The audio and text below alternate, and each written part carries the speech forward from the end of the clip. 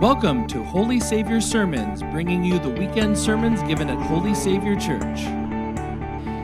All right, well, today as we gather here, it is Trinity Sunday. It is the day that we celebrate our triune God. A couple questions, what does that mean, triune God, Trinity? We're going to explore that briefly and what that means for our lives. As we do that, we're going to start with a question. So for those of you who join us live stream, you can answer the questions. Those of you here in person, if you want to shout it out, you can do that as well. But the question is this: what do you love? Now think about that for just a moment. What do you love? Like I could think it's summertime. I think summertime, what do I love? I love grilling. I love a big, juicy cheeseburger and a big slice of cold, sweet watermelon. What do you love? I love a lot of things. Might be great on a day like today to sit outside with a cup of, cold tea or with some lemonade. I'm thinking food. I'm not sure why food is on my mind. I'm usually hungry by this time of the day. But also you think about things that we love. What do you love? Maybe you love your job, your home, your family. Family, right? Your puppy, your spouse. What do you love? I'll tell you one thing that I love on a day like today: air conditioning. And there's a story behind that, because for the last 4 or 5 days, we have been without any air conditioning in our house.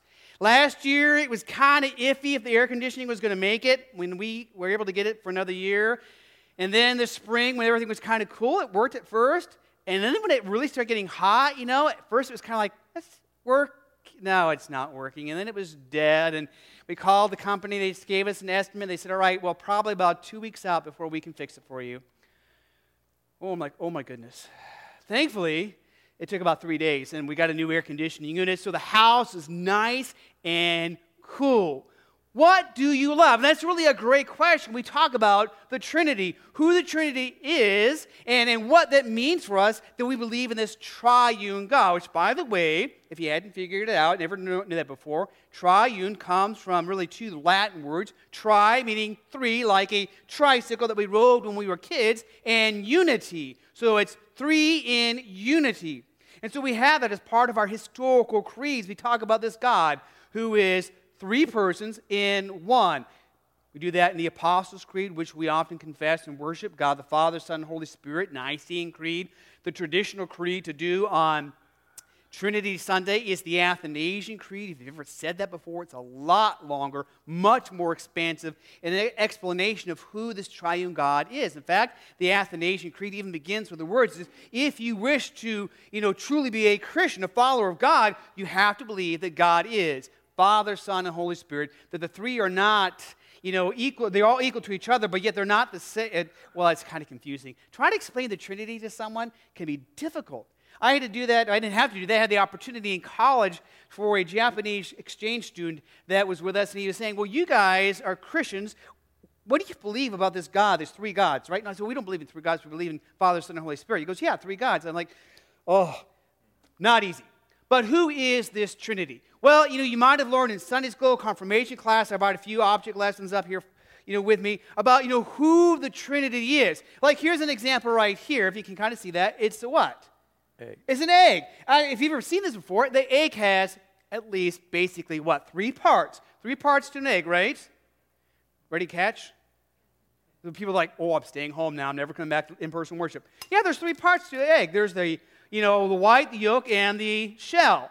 All 3 are part of the egg, yet they are not, the other. And we can think of the Trinity that way. Now, I was thinking a volunteer would be really good today to hold this apple, because I got an apple here. It's another way to talk about the Trinity. And, we could have a volunteer just to hold the apple. It's like, cut. But too bad we have to do social distancing, and you at home in your jammies, you just too far away. But we talk about the Trinity with an apple. Now, before I get to the apple, got the knife here. Before I get to the apple, we also talk about on St. Patrick's Day. Do you think, St. Patrick described the Trinity with the clover? 3 leaves make up the clover. Or another way of talking about that is with H2O. H2O we commonly call what? Water. But water is the liquid form of H2O. There's also the solid form, which we enjoy in our lemonade or iced tea in a day like today. That's ice. And maybe in the, wintertime when it's colder and you heat up some water, you get what? Steam. You get the gaseous form. All 3, steam, ice, and water are H2O in 3 different forms. They're all the same, yet they're not the same. So the apple, kind of right here, you make a best. It's my lunch later today. The apple has 3 basic parts. You've got the peel, you've got the flesh, and you've got, which you can see here, the seeds, which, by the way, have arsenic in them. That's why you don't feed them to dogs. Things I learned having a puppy. I didn't feed that to the puppy, by the way. I didn't do that. I just was learning, can the puppy have apples? I said, yes, but don't give him the seeds. But, 3 basic parts in the way that we understand the Trinity. And the apple is really cool. There's actually a children's book that uses the apple and talks about how the peel, protects, reminds us how God the Father protects and provides for us. The flesh, how our God steps into this world in the flesh in His Son, Jesus Christ. And the seed, which gives life, how the Holy Spirit gives us life. But as we talk about that, we're going to jump to a text here from Deuteronomy. One of the things for us to note is that, like I was talking to this Japanese exchange student, no, we believe in one God. So let's read together, whether you're live streaming with us, whether you're here in person, Deuteronomy 6. Hear, O Israel, the Lord our God, the Lord is one. We believe in one God. This set God's people up as different than the rest, because they didn't talk about multiple gods, the gods of, vegetation and the gods of, the water, but they talked about one God who created all things, that provides for all things, the one God who loves us and redeems us and cares for us. And even though we talk about 3 persons, we are still monotheists. We believe in one God. And this one God who was there at the very beginning.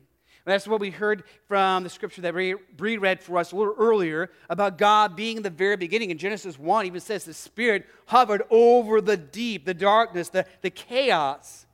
And then God spoke, and maybe even more literally, in a sense, sung creation into being. So let's read these words from Genesis together. Let's begin to understand who this God is. We talk about a triune God. Let's read together Genesis 1. Then God said, let us make mankind in our image, in our likeness. So we confess this in the creeds. We understand this as the God who loves us, that this God who loves us is the God who created us. A God who created us to be in a relationship with Him. A God who created us to be in a relationship with Him, yet our sins destroyed that relationship. And there's nothing we can do to eliminate, to remove those sins from our life. But God loves us. In Genesis 3, shortly after God created humanity, gave them life, they sinned, they rebel against Him, they eat the forbidden fruit. We sometimes think it's an apple. It wasn't an apple. But they ate this forbidden fruit. The relationship is destroyed. But God makes a promise in Genesis 3:15 of restoring that relationship. So again, we begin to understand who this triune God is. This God who not only creates and gives life, but provides for us, the God who loves us, even when we rebel against Him. Here's the familiar passage, John 3:16. So they talk about the Father and now the Son, and the Father and the Son is God. So loved the world, the Father so loved the world that He did what? Let's read this together. For God so loved the world that He gave His one and only Son, that whoever believes in Him shall not perish but have eternal life. So that God loves the world. This triune God loves the world so much that He, in His Son Jesus, became flesh, stepped into our world, and gave you life. Life today, and life for all eternity. That by His death on the cross, we know we are forgiven and loved by this triune God. So we have God the Father who provides and cares for us, who creates and gives life. God the Son who redeems our life by the life that He gave for us at the cross. And then we have the Holy Spirit. Holy Spirit, we talked about Pentecost last week. This great text here from Romans, let's read this together. Romans 15. May the God of our hope fill you with all joy and peace as you trust in Him, so that you may overflow with hope by the power of the Holy Spirit. So may the God of hope, again, this God, this triune God, is God of hope. He's a God who gives life, a God who loves us, and a God who gives us hope that fills us with joy and peace. And think about kind of, again, how chaotic this world has been more recently. From, the pandemic and, the adjustments that we've all made from that, to the civil unrest that's been going on in our nation, to dealing, in our culture, in our society with racism, and really kind of say we got to grapple with this, to those who have protested, to those who have rioted, and just, it's life, isn't it? I mean, sometimes life isn't quite so crazy, but sometimes it really is crazy. Yet it's God's Spirit who gives us this faith to trust in Jesus, to believe that this triune God loves us, to believe that Jesus, in loving us, that His Spirit then empowers us to not only believe that, but to live out that love. So here's a great text that, again, talks about this God as a triune God. As we understand the mission of our triune God is to love us even when we may be considered by others unworthy of love. A God who says, I created all people and I love all people, regardless of who they are, regardless of what they've done. These words here from Matthew 28, let's read this together. So wherever you go, make disciples of all nations. Baptize them in the name of the Father, and of the Son, and of the Holy Spirit.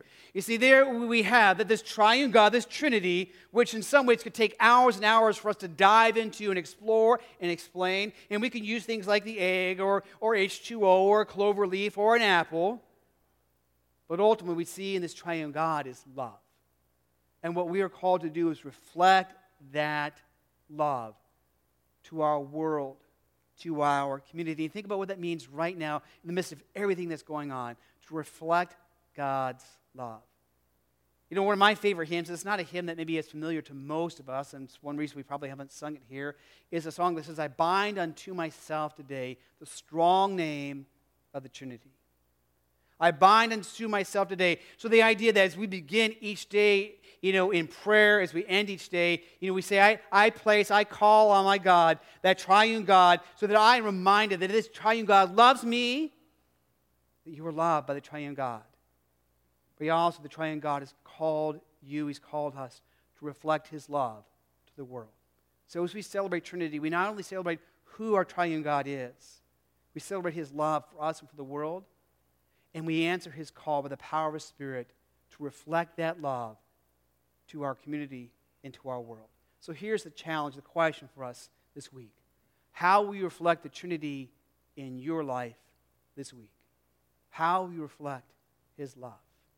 Let's pray. Lord God, we give you thanks and praise for the great gift of your love and forgiveness. And we pray, Lord Jesus, that you would enable us as we are loved to love others with the love that you have loved us. That we, by the power of your Spirit, may reflect that love. We pray this, Jesus, in your name. Amen. For more information about Holy Savior, including service times and location, please visit holysavior.org. Thanks for listening, and until next time.